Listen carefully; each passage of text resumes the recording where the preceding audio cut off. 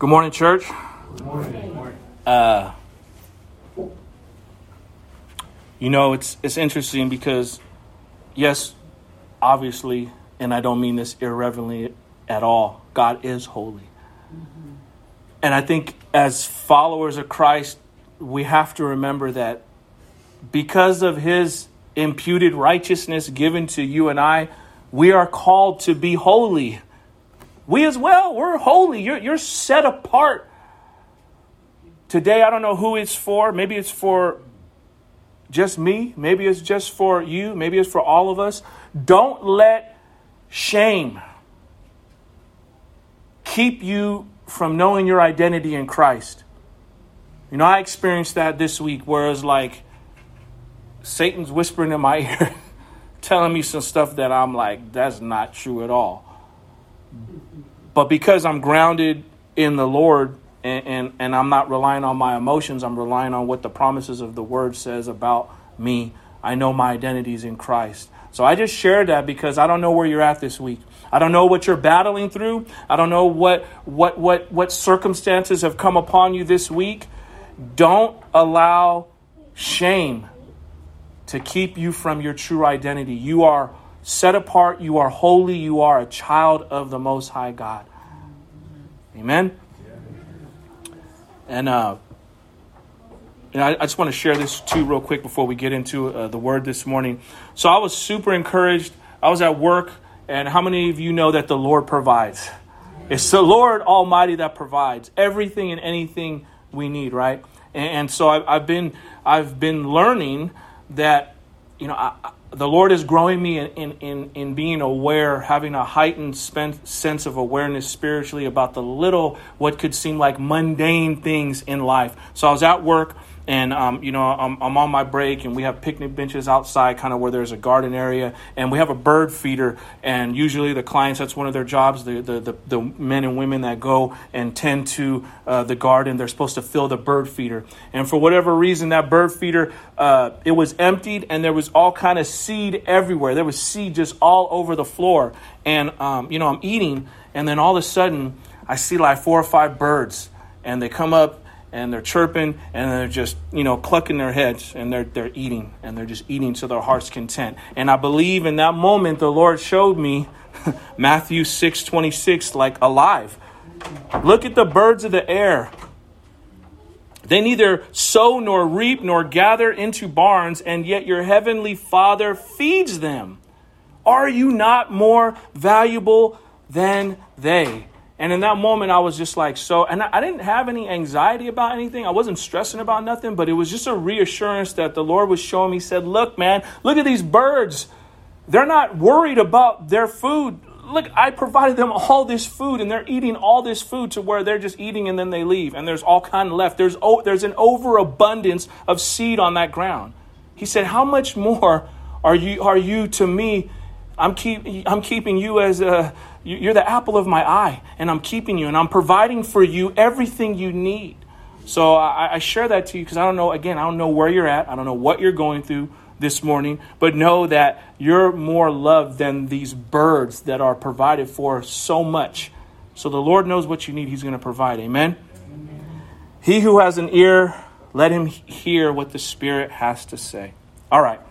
So we are wrapping up the book of Obadiah today. We'll be in verses 19 down through 21. This message is entitled, The Kingdom of the Lord. Once again, we're in Obadiah, and we'll be going through verses 19 down through 21. If you can, turn there in your Bibles, or if you got it on your phone or your tablet, get to that passage of Scripture. And if you're able to, please stand for the reading of God's Word. We'll read our passage this morning, and then we'll go ahead and we'll get into our text. Please pardon me if I mispronounce any of these names. I'll try my best not to. All right, so we start in verse 19, and it says, those in Negeb shall possess Mount Esau, and those of Shpelah shall possess the land of the Philistines. They shall possess the land of Ephraim and the land of Samaria, and Benjamin shall possess Gilead. The exiles of this host of the people of Israel shall possess the land of the Canaanites as far as Zarephath, and the exiles of Jerusalem who are in Say it again. Sepharad shall possess, thank you, the cities of the Negeb. Saviors shall go up to Mount Zion to rule Mount Esau, and the kingdom shall be the Lord's. Let's go ahead and pray. Abba God, we thank you once again that, Lord, we can bring everything to the feet of your Son, Jesus, and that you hear us. Thank you that you are on the offensive for us, so much so that you gave your only begotten Son to be the perfect sacrifice to redeem us from death, destruction, and to put us on right footing and to give us right relationship with you. And so now we ask that you would just speak to our hearts, Lord. Give us the anointing that only comes from you so that we're able to rightfully divide your word, that we can understand it. Father, that you could give us the ability to apply this word to our lives, and that we would be super excited and encouraged about what is to come. This scripture is a foreshadowing of what you have for all of humanity that will choose to humble themselves and receive the free gift of salvation that your Son alone, Jesus Christ, provides. So, Lord, we just thank you and we praise you. You are the only one worthy of the title Lord, of the title God Almighty. Thank you that we have covenant, personal relationship with you now, and that we can call you Yahweh, call you by your personal name. And we just thank you for that. In Jesus' name we pray. Amen. All right. Again, today we're looking to conclude this book, to finish the book of Obadiah. And so far we've learned that Israel and Edom have family ties because of Jacob and Esau. These nations are kinsmen, and that if this world was not full of sin, there would have been a camaraderie between these two nations, between these two people groups, because of the ties they had from long ago. But instead, one nation took advantage of the other, and we know the reason why, because of the fallen nature of humanity. Individuals tend to look out for their own instead of look out for one another. We have learned that pride in self, so taking like a unhealthy pride in oneself, believing in oneself to be able to do all things in and of themselves, and one to have pride in creation, over esteeming, worshiping the creation rather than the creator, only produces delusion of the mind and suffering. We've talked about that in several weeks past. We've also seen that for those who will humble themselves before the true and living God, that He, God Almighty, will fight for us. He will go before us and He will fight our battles. I'm sure many of you have experienced that on many different levels in your life. Humbling yourself, honoring the Lord with who you are, your core of your being, loving the Lord with all your heart, soul, mind, and strength. And then you just kind of sit back and see things unfold. And you're like, man, God's hand was in all of this. And God has brought me the victory. God has taken me through the storm. We didn't go above it, below it, around it. You had to go through the storm, but you came out victorious. Amen. Even though Israel went through pain and suffering at the hands of the Edomites, Yahweh would eventually deliver them from the hands of their enemies. We've looked at that as well. The book of Obadiah concludes with the hope for restoration of God's kingdom. How many of us are looking for hope today? We need hope, right? Amen. I need hope. My family needs hope. I mean, we're even lost people, they may not call it hope, but they're looking for something. They're looking for hope. They're looking for some kind of thing that they can cling on to. And here in our scripture this morning, verse 21 contains a foreshadowing of Christ and His church, the new heaven and the new earth. I'll read it. Obadiah chapter 1, verse 21 says, "Saviors shall go up to Mount Zion to rule Mount Esau, and the kingdom shall be the Lord's." Not to break it down too much, but to give us a little context of what we're talking about here. We see this word, we see this statement, and it says these saviors, or maybe in your translations it says deliverers. These saviors or deliverers are the apostles of Jesus Christ. They're ministers of the word, and they're preachers of the gospel in our contemporary modern day. They are called saviors not because they save anyone. We know that there's only one Savior, capital S. Notice that this Savior is lowercase s. That should point you out to it's not the Savior of the world. It's not Jesus Christ. But they are called Saviors not because they save anyone, but because they preach salvation, capital S, through the gospel of Jesus Christ and show people the way to obtain that salvation. If you look at your own life as a witness, you're pretty much encompassed in that as well, right? That's what we're commanded to do. We're to share in love and point people, hey, salvation is this way, and this is the way to obtain salvation. You can receive the free gift of salvation if you humble yourself and accept Jesus Christ as your Savior and your Lord. Speaking of, ministers of the gospel or preachers of the gospel, when the word is preached by them, this is talking about, again, the good news of salvation. This is the only way that salvation is delivered to all men. It's by the preaching and teaching of the gospel. Faith comes by hearing and hearing the word of God. You see, while Christ is the only Savior who alone came to purchase salvation, and he alone is the author of it, lowercase saviors and deliverers of the gospel will be more and more evident as the end of the age draws near. The Bible talks about, some people are not going to want to endure sound doctrine. They don't want to hear about sin. They don't want to hear about, you better count the cost. They don't want to hear about deny yourself, take up your cross and follow Christ. They don't want to hear about a selfless Christianity. And so because they don't want to hear that, they have itching ears and they're going to heap up teachers for themselves so they can be lost in fables and things that are demonic. So I say that because you should, as you mature in your walk with the Lord, you should be able to spot the difference between those who are standing upon the rock of Jesus Christ alone and are sharing the truth of the gospel unhindered by any kind of form of manipulation or any kind of opinion in it. And they're just giving you the word, as opposed to someone who's cherry picking the gospel, cherry picking the scripture and picking and choosing what they want to share. And they're actually manipulating the word of God to suit their own benefits and to ease the minds of the people. Now, I believe that we're not a church that does that. We take the scripture for what it says.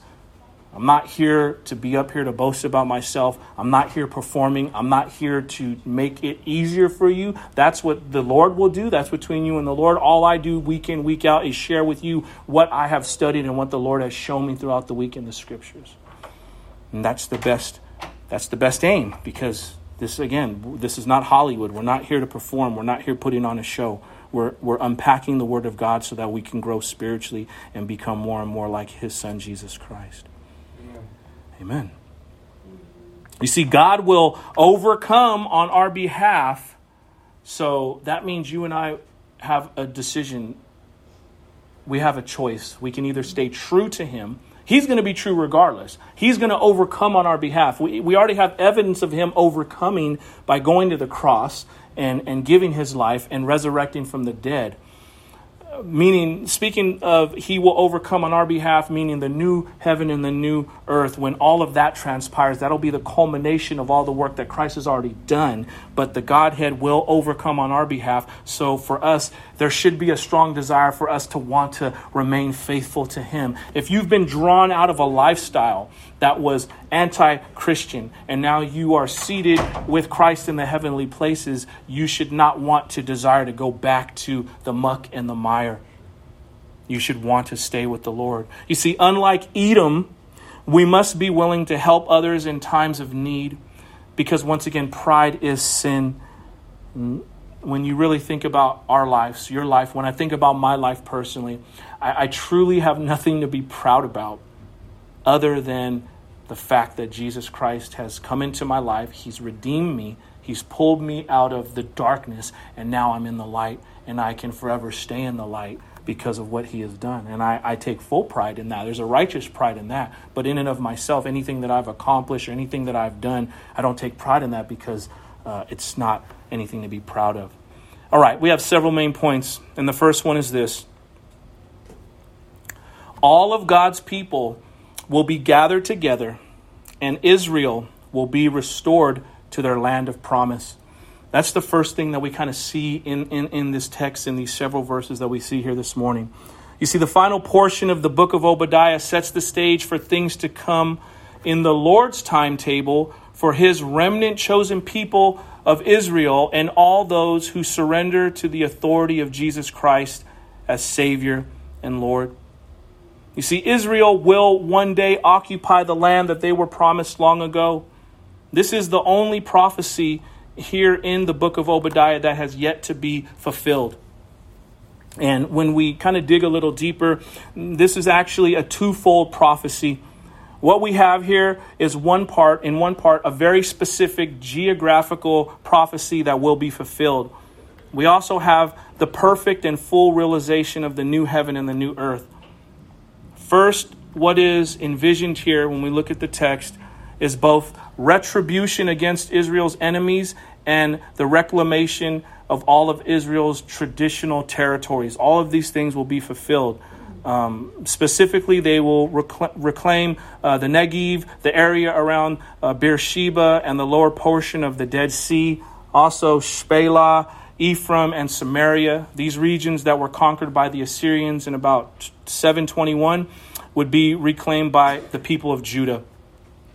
And finally, Gilead and Transjordan, stretching from lower Galilee to the Arnon River, would once again be ruled by Benjamin, the tribal territory between Bethel and Jerusalem. It's interesting when you kind of do some research and studying. We know that there's 12 tribes of Israel, but right now, if I'm not correct, the main two tribes that are prominent, if you come in contact with people that are Jewish, many times they're either from the tribe of Judah or they're from the tribe of Benjamin. There's something called the 10 lost tribes of Israel, and there's a whole lot. It's super interesting if you look into it. I just kind of found some things even earlier this week. They found out that there's a group of Ethiopian people that said that they're Jewish. And they actually got citizenship. They did a bunch of, findings, and they found out, the people, whoever is in charge in Israel, flew them out and they became citizens. They came to find out that somewhere down the line, they were saying that they think that these Ethiopian people are from the tribe of Dan. But the people from Ethiopia, they believe that Solomon is, they're from the line of Solomon. And if that is correct, they're saying that, somewhere down the line, the Queen of Sheba. Queen of Sheba was a Gentile, but, obviously Solomon was a Jew. And it's just very interesting. I like to nerd out on stuff like that because it's super interesting to find out that, again, you can't judge a book by its cover. I said it many times. There are Jews that are as light as Mark, and there's Jews that are darker than me. Just like you see some of these, these Cuban Dominican players, and they're speaking fluent Spanish, but they're very dark. It's very interesting. But it's pretty cool how these kind of things transpire. Okay, let's get back to the text here. This vision of all of these lands being occupied, it was partially fulfilled in 539 BC when the people of Israel returned to the promised land of Canaan. The Persian king, remember Cyrus, he made a proclamation that allowed God's people to go back to Jerusalem. We read about that in Ezra chapter 1. Let's fast forward to the other side of this prophecy, where we're just talking about the actual geographical things that are going to happen, like physically take place. The other side of this prophecy here is there will come a time when all of God's people, all of those who belong to him, who have been rescued through the death and resurrection of Jesus Christ, will finally be gathered. Ultimately, this prophecy will be fulfilled when Jesus Christ returns in glory and gathers all of his people to himself. You see, when Jesus returns to judge the living and the dead, he will cast all of his enemies into everlasting condemnation. But he will take up all of his chosen ones to himself into heavenly joy and glory. And that's what we get to look forward to. That's what the whole thing is about. It's like the biggest question that you and I have to answer before we pass from this life to the next is, who is Jesus Christ to you? Right? And we know that people tend to, they put shade on his name for many, many reasons. But when the Bible was penned, inspired by the Holy Spirit, we have to remember that Greek was the dominant language of that time. And so Christ is just another word for Messiah or for anointed one. And so that's why we coined the name Jesus Christ. But whether you say Jesus the Messiah, Jesus the Christ, whether you say Yeshua, which is the Hebrew way of saying Jesus. Nonetheless, it is the person of Jesus who is the true and living God. He is the one that came in the flesh, put on humanity, and saved and redeemed humanity. That's why the demons tremble at the name of Christ. Have you ever been somewhere and everyone's okay if you pray, but once you start praying in the name of Jesus Christ, I don't want to say hell, but everything breaks loose and people start getting uncomfortable and people get uneasy and people start calling you a narrow-minded bigot? Why is that? Because the demons believe. They shudder at the name of Christ. They don't want to hear the name of Jesus. You can pray all day long, but once you start mentioning the name of Jesus or Yeshua, now there is power in that name. You see, I can pray all day, but if I'm not praying in the name of Jesus, where is the authority? It's like the stamp. It's the approval that this prayer is being authenticated because it's going up to the Father in Jesus' name. But when we're not praying in Jesus' name, there's no power, there's no effectiveness. So it's incumbent that you and I have an ongoing close relationship with Christ.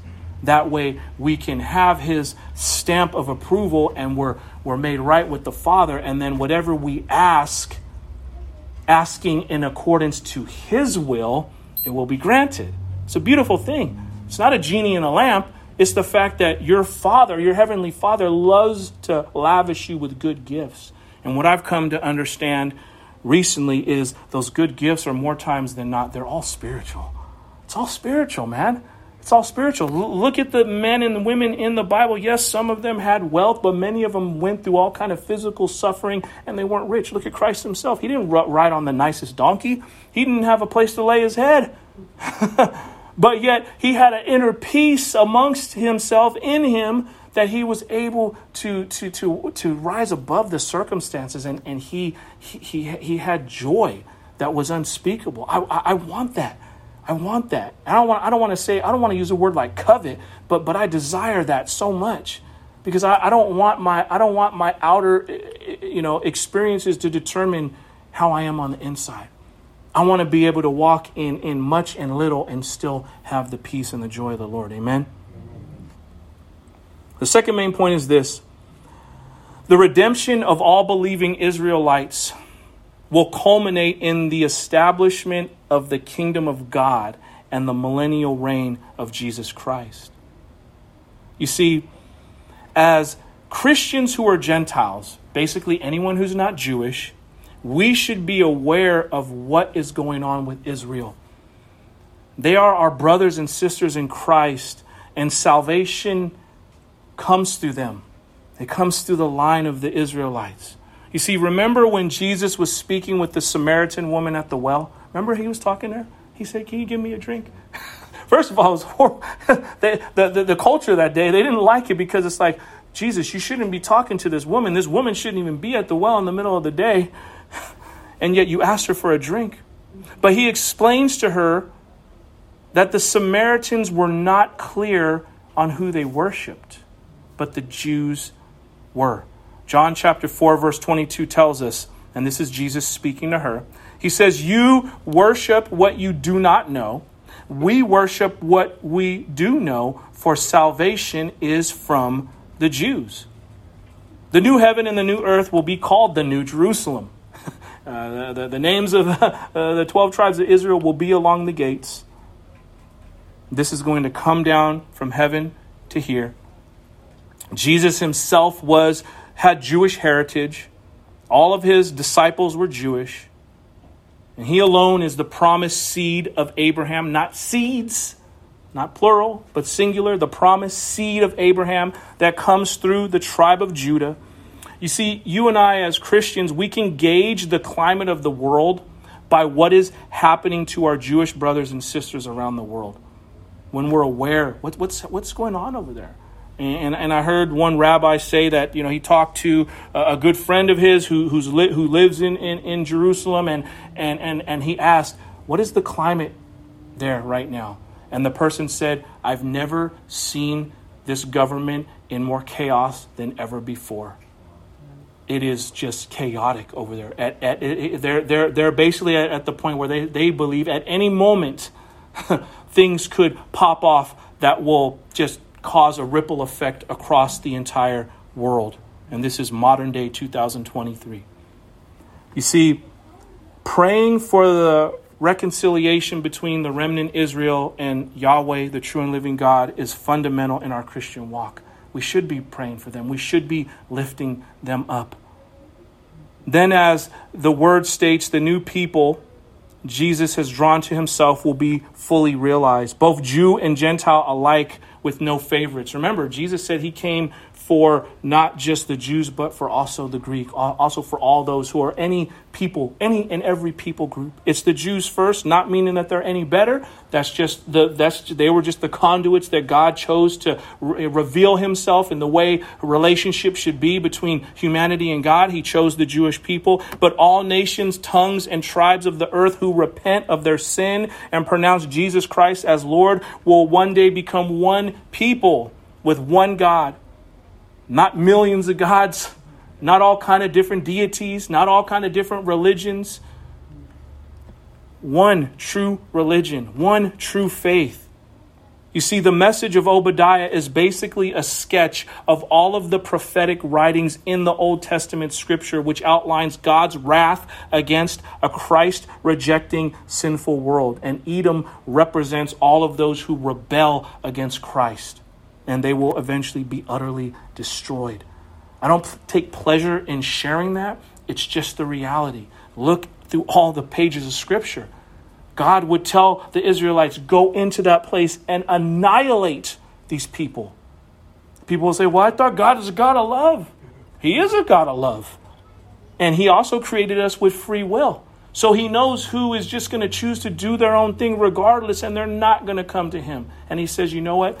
They're going their own way. Get rid of them. The day is coming when all of Israel, all of remnant Israel will be saved. You see, God's people will be fully restored to their promised land, and Christ will be enthroned as the King of kings and Lord of lords upon Mount Zion's holy hill. Verse 21 again specifically tells us this.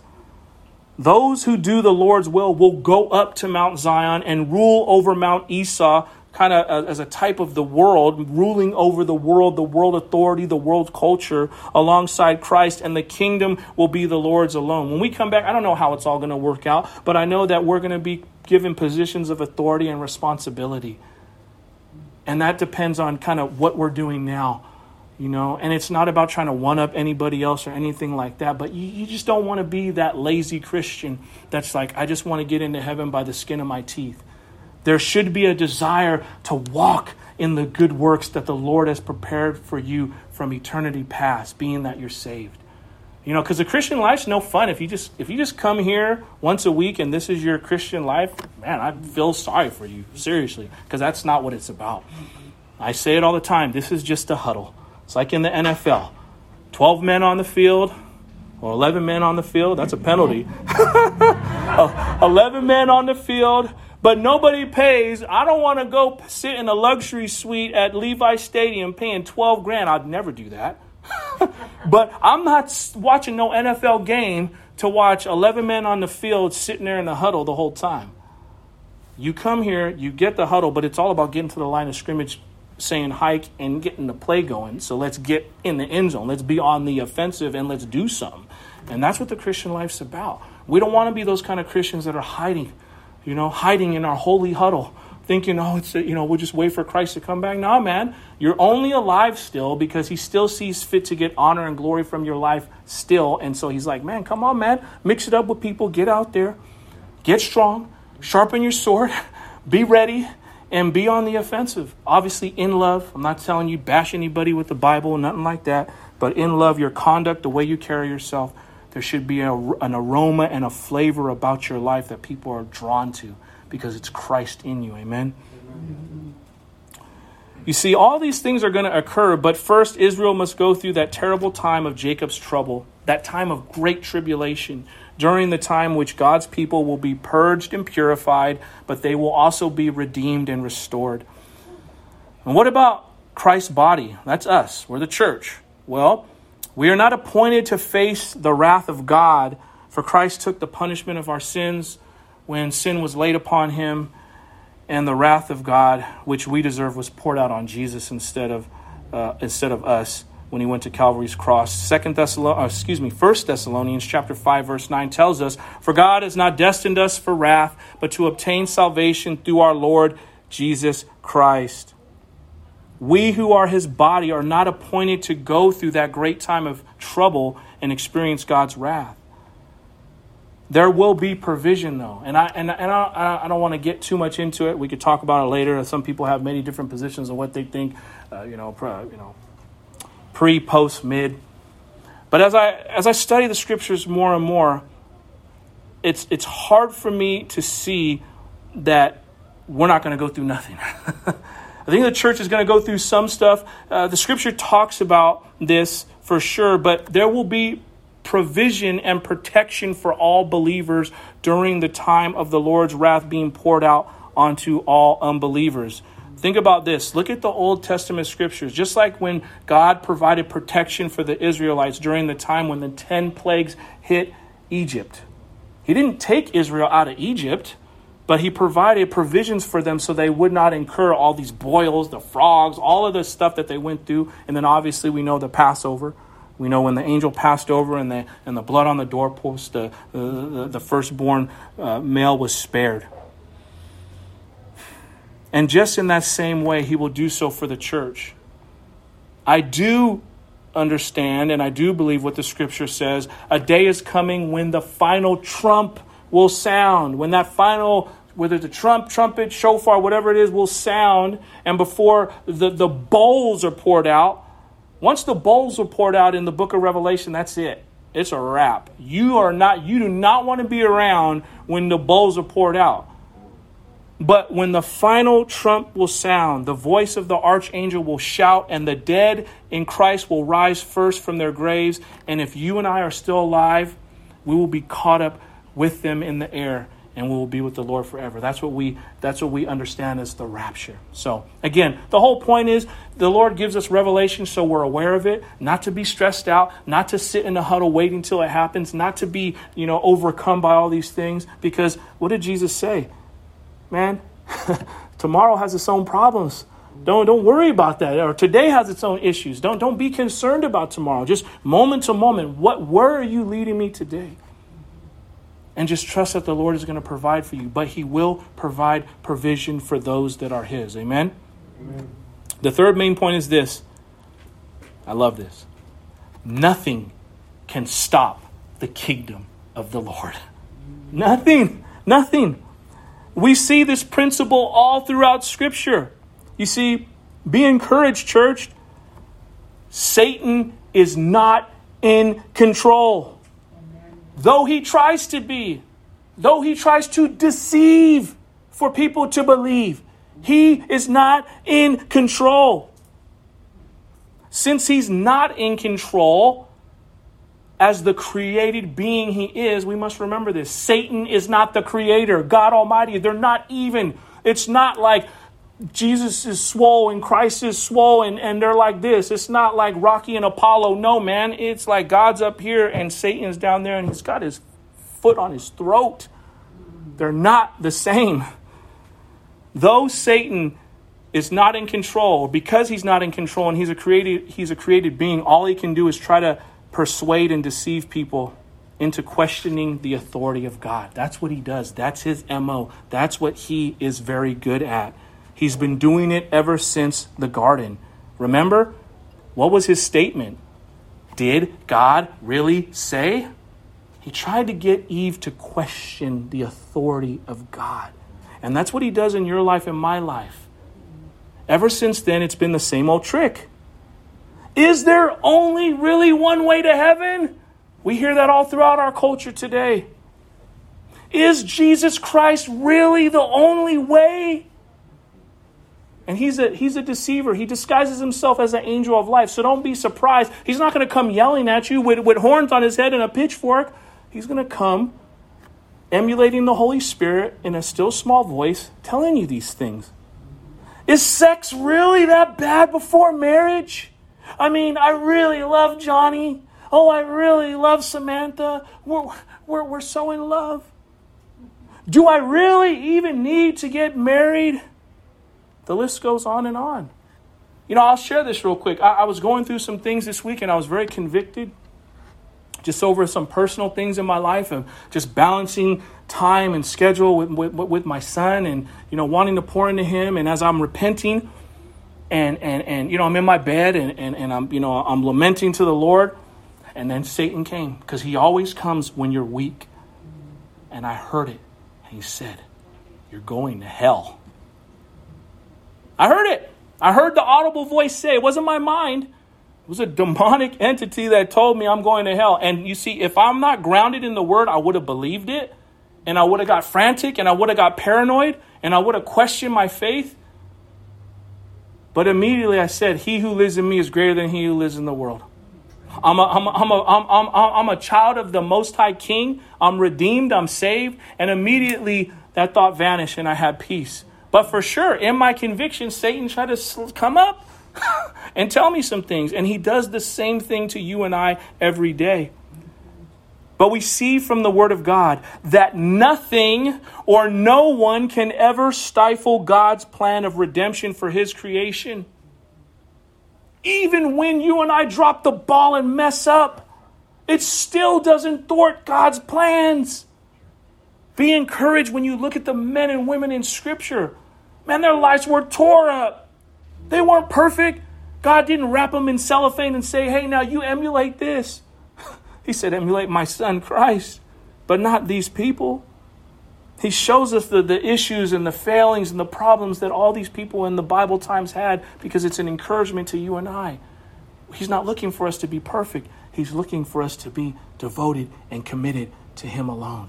That's what he wants. He wants your devotion. He wants my devotion. He needs to be number one, numero uno in our lives. You see, God is not scratching his head in the heavenly realms thinking, what am I going to do now since Eric messed up? What am I going to do? How am I going to fix this situation? He's not stressed over that. Not at all. He's got everything under control. Psalm chapter 33 verses 10 and 11 tell us, the Lord brings the counsel of the nations to nothing. He frustrates the plans of the peoples. The counsel of the Lord stands forever, the plans of his heart to all generations. You see, nothing that men or Satan can do can stop the progress and ultimate victory of the gospel. The Lord can even use the sins of people to ultimately accomplish his purpose. As others have said, Christianity will never die because Jesus Christ will never die. The Church of Jesus Christ will live forever. Nothing will stop God's mission. He will get his glory and all of his purposes will come to pass. He will accomplish what he has ordained for all of his people one way or another, and it will come to him on his timing. Think of your life. None of us were seeking after God, and all of a sudden he snatched you up, and now you're living for him. It's like Jesus was the furthest thing from your mind. Christians? You guys are whacked out. Eating crackers and drinking juice, talk about blood and flesh. That's what I used to think. I was like, you guys are cannibals. I want nothing to do with whatever you guys are selling. I don't want it. You guys going door to door. I don't want it. You guys are talking nonsense. I got to get dressed up. I don't want it. But he changes the desires of our hearts, and he gives us true understanding and true revelation. You see, we need not be discouraged, but continue pressing forward in obedience to God and his call in our lives. You see, as Edom found out the hard way, like all the others before them and those after them, rebelling against Yahweh only hurts yourself. When we go against God, we suffer in the end. And when we keep going against God, when there's a calling on our lives, not only do we suffer, but our loved ones, those around us, suffer as well. Because sin does not just affect your sin. My sin does not just affect you. It affects all the people that you're in contact with. It messes everybody up. It's like throwing a stone into a lake and you see the ripple effect. But by the same token, when you live in obedience to the Lord, just like that same stone for honor and glory thrown into that lake, your life affects all kind of people, and it ripples and it ripples and it ripples. That's how you leave a legacy. Like when you die and people are like, man, this person lived a godly life, and they're still affecting people for change, for Christ, because they lived a holy and righteous life, emulating our Heavenly Father and his Son, Jesus.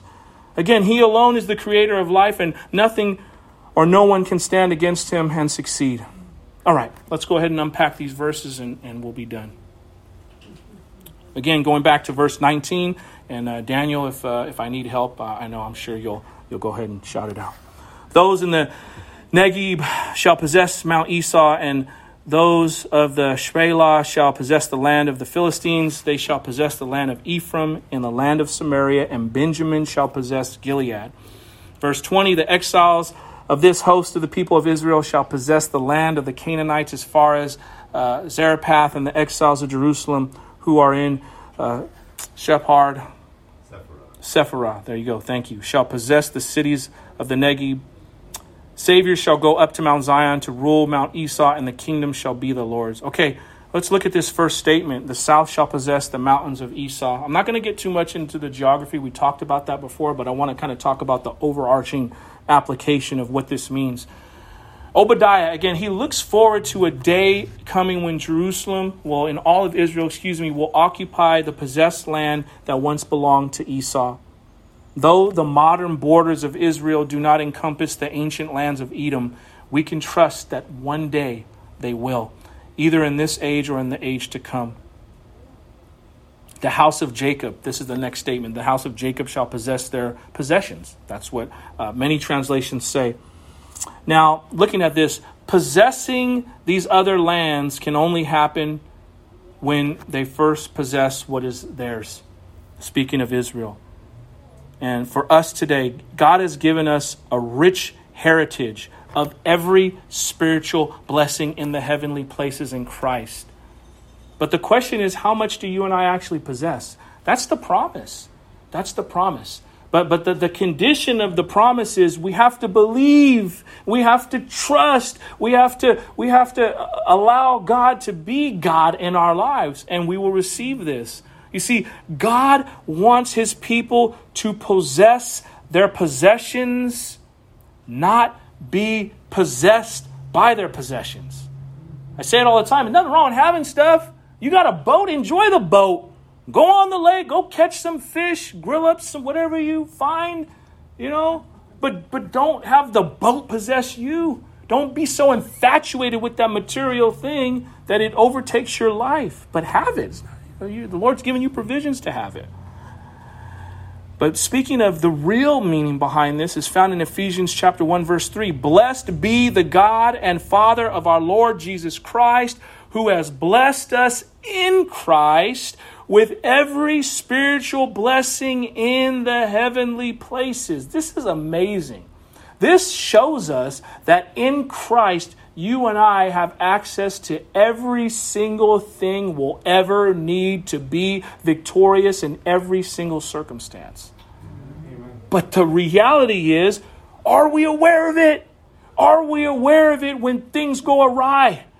We don't need to get frantic. We don't need to run around like a chicken with our head cut off. We need to go back, like I said, to the text. The Word of God tells you and I that you have it. You possess every spiritual blessing in the heavenly places. The application is this. We can never overlook who possesses us and what possessions we have. Who possesses us? Is it Christ? I hope it is. It better be. It better not be the world. Who possesses you? Then you know. You see, because when you look at this passage at the end of Obadiah, possession is a key phrase. Over and over we read that Israel will possess the land and take back what was rightfully theirs.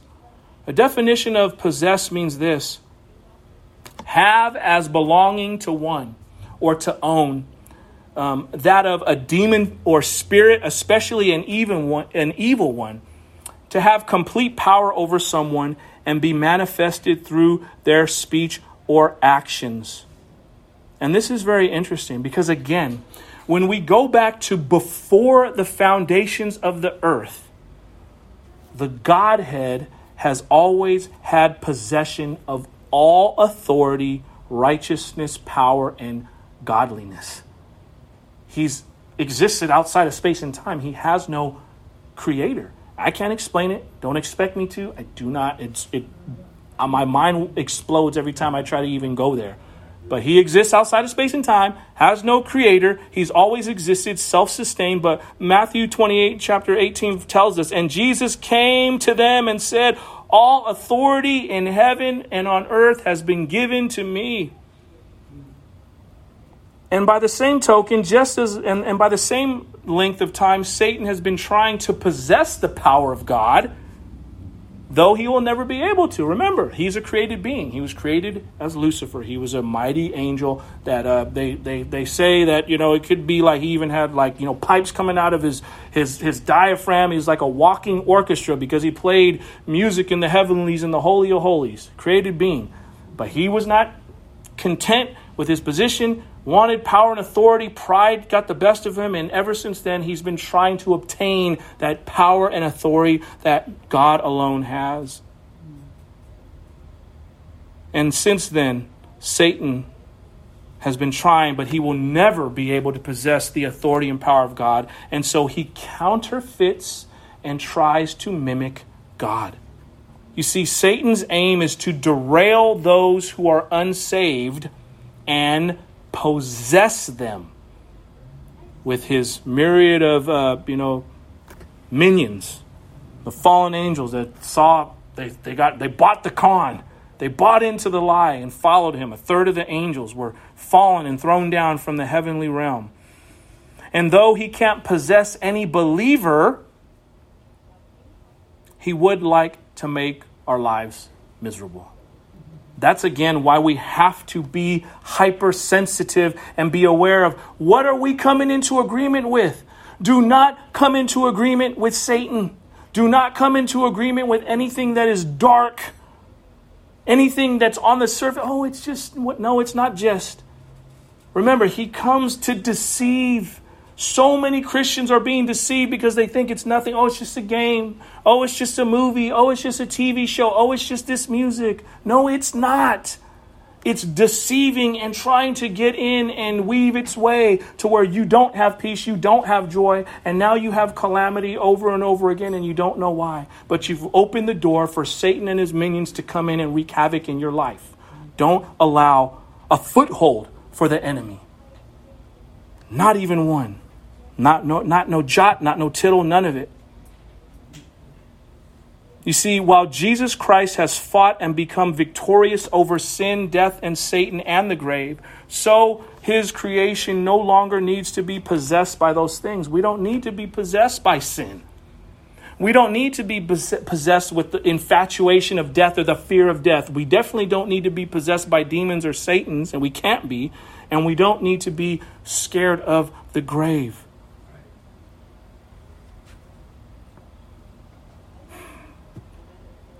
We are to look at our temporal lives and not be possessed and not be caught off guard and not be overwhelmed as believers by our possessions or by the enemy. But the reality is, I know it's not easy, but this is the truth. Many times this is a battle that we war against. But Ephesians chapter 5, verse 18 tells us this. This is the way you can overcome. It says, do not be drunk with wine, for that is debauchery, but be filled with the Spirit, or be possessed by the Spirit of God. You see, church, today for you and I, the choice is yours and mine. Colossians chapter 3, verses 1 and 2 tells us, if then you have been raised with Christ, seek the things that are above, where Christ is seated at the right hand of God. Set your minds on the things that are above, not on the things that are on the earth. So we have to decide, what are we striving for? Are we just striving for what we can see that's temporal, that won't last, that will fade away and tarnish? Or are we seeking the things that are eternal, that we can't see? Are we wanting our conduct to change? Are we wanting our countenance to be right? Are we wanting to have the favor and the anointing of God? Are those the things we're seeking after? Or are we truly just seeking after what just makes us happy now? You can be happy and have all the material things. I'm not saying it's bad, but what I'm saying is they don't fulfill. If you're looking for material things to fulfill you, you're looking in the wrong place. No people or no thing can fill you other than Jesus Christ. Even your spouse, even your children, even your grandchildren, even your great-grandchildren. Seek Christ to fulfill you. Then you can enjoy all those people and those things the way you're supposed to, and they'll be in their rightful place. But when Christ is not seated on the throne of your heart, you're going to be all out of balance, man. You're going to be all out of whack, and you're just going to be stressed out over it. But you can have so much joy and so much peace and enjoy all those things and all those people when Christ is seated alone on the throne of your heart. Amen? We need to make up our minds as followers of Jesus and seek first the things that are above. Like I just said, too many times we seek and crave the things of the earth, seeking to fulfill the longing of our souls with the pleasures of this world that are foul, demonic, and deceptive. We want to be filled, possessed with the Holy Spirit of God and not our flesh. We need to consider what we are giving ourselves over to every day. What is consuming the majority of your time? Is it the Lord Jesus Christ, or is it social media? Are you always on YouTube? Are you always uploading a new video? Are you always on Facebook? Are you always on Twitter? If you spend so much time on all that stuff, you're consumed with that. Is it TV? Are you always channel surfing, spending the majority of your time watching the boob tube? And that's what takes up the majority of your time. Is it shopping? Is it online shopping? QVC. Got to get the deal. Hot deal now. Amazon Prime deals all day long. They just had 2 days. Crazy. Or is it other worldly pursuits? You see, the reality is the Lord is a gentleman, and he will not force himself upon you and I. But he does tell us plainly that today we need to choose life or death. Deuteronomy chapter 30, verse 19 says, I call heaven and earth to witness against you today that I have set before you life and death, blessing and curse. Therefore choose life, that you and your offspring may live. He tells us plainly, if you choose life, man, you're not only going to bless yourself, you're going to bless the following generation after you. What don't we want more as parents and grandparents but then to see the young ones succeed? Set your family up for prosperity in Christ by living a righteous and holy life, and set the expectation so that they understand this is the way to go. The Bible says, train up a child in the way he should go, and when he gets older, he won't depart from it. No matter what prodigal situation they go in and out of, when it hits the fan, they're going to side with Christ because you raised them right and you set the tone. Invest in spiritual things that matter the most. Amen? Next, we see the scripture says, saviors shall come to Mount Zion. Again, the idea here isn't that there are many saviors, because there's not. We know that there's only Christ. Again, the word savior means the sense of deliverers. The contrast is plain. Remember, we're talking about Israel and Edom. Edom will be completely destroyed, and no savior shall help them, but saviors shall come to Mount Zion. Those who love and side with the world system will be destroyed. This world culture, fitting into the culture, wanting to be buddy-buddy with the world system, those people will be destroyed. Those who submit to the authority of Jesus Christ will be saved. And then we see we will be those who will judge the mountains of Esau. The believers in Christ will judge the mountains of Esau in at least 3 different ways. The first is this: the presence of the deliverers is a judgment against Edom, because Edom will have no deliverers. Just the presence, just your presence in the midst of people. You ever had people get convicted and you didn't even say a word?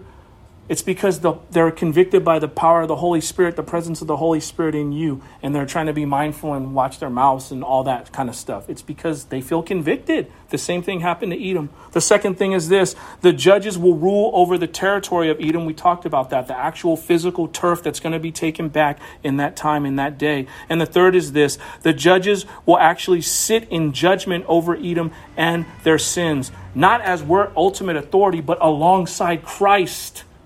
As Christ's righteousness imputed to us, we get to partake in that because we have passed the test and we're saved and forgiven forever to reign with Christ. And we see this statement, and the kingdom shall be the Lord's. Amen. The brief prophecy of Obadiah ends on this high note. You see, the Edomites seem to have their day against God's people, but at the end of it all, the kingdom shall be the Lord's. And that's just like all the stuff that's going on that we see in the world. Many times we're like, man, why is this person getting ahead? Man, I'm over here busting my butt, man, I got nothing. And these people over here by any means necessary, swindling, conniving, stealing, thieving, and they're making out like, man, they got it made. But it's only temporary. It's only temporary. It's better to gain it by hard work and honesty than being a swindler and conniving and a cheater. You see, the Lord knows how to take care of his people and to advance his kingdom in a very glorious way. This encouragement may be the central purpose for this prophecy of Obadiah, because it certainly was received as a welcome encouragement amongst the suffering people of God. Remember, they went through all kind of stuff.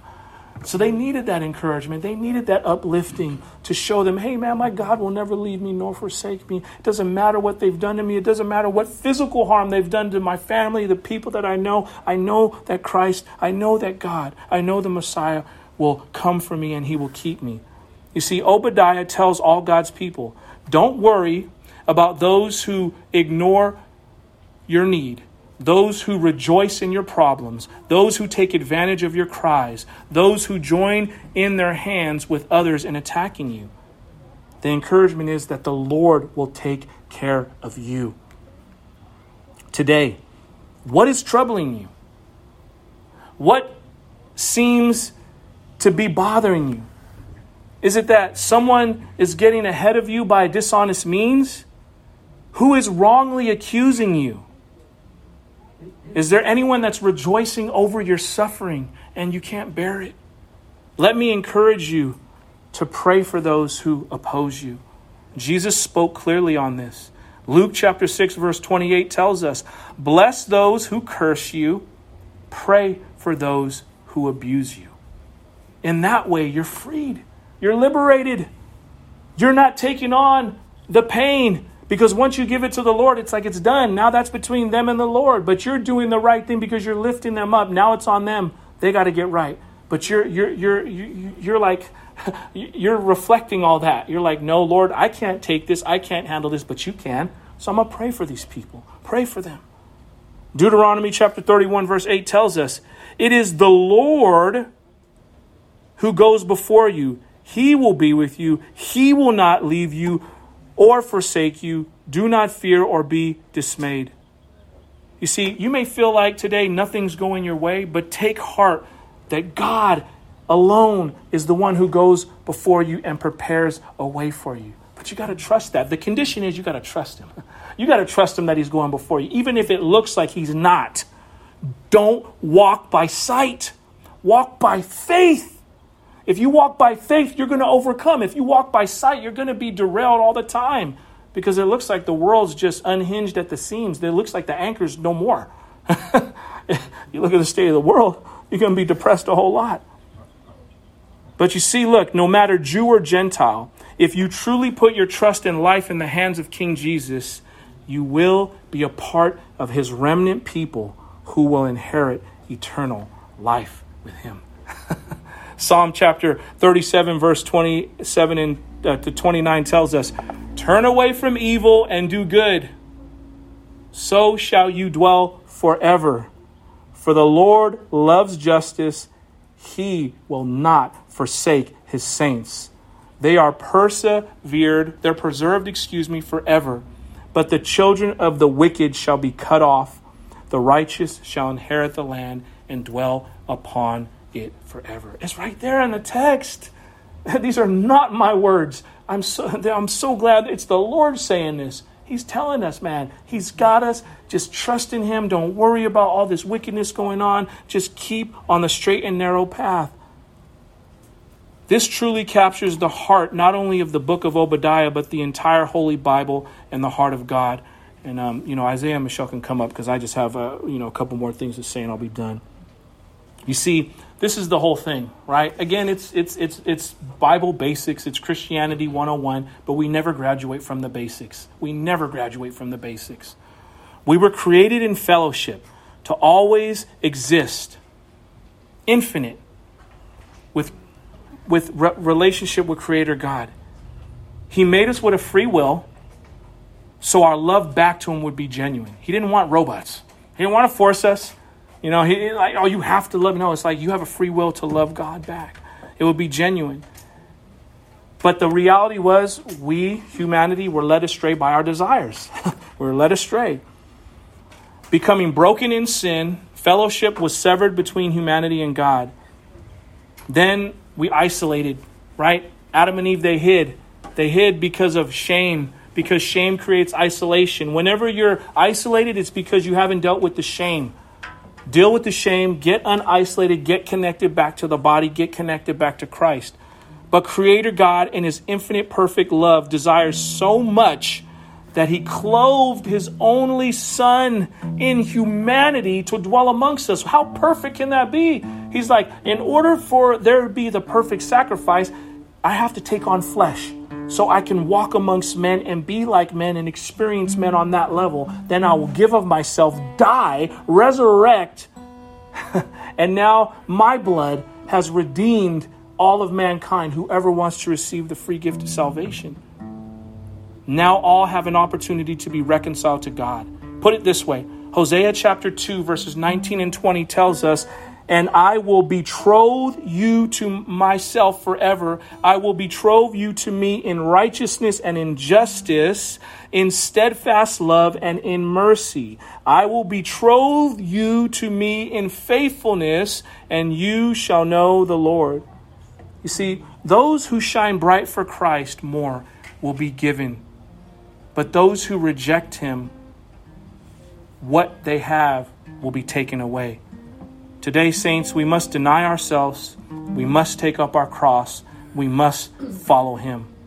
I heard this analogy about a mature love in Jesus, and it's extremely appropriate. So I'll end with this illustration. And it says, in order to mature as sons and daughters of God, we must go through adversity. There's no way around it. You have to go through it. I have to go through it. We all have to go through it. God doesn't want us to stay infants forever. As a baby's love, get this, is based on an attachment because of receiving. They love the mama because the mama's giving them milk. The mama's nurturing them. The mama is caring for them. They're not doing anything. The mom's doing it all. All they're doing is receiving, right? But a mature person chooses to love not just for what they can get, but for what they can give.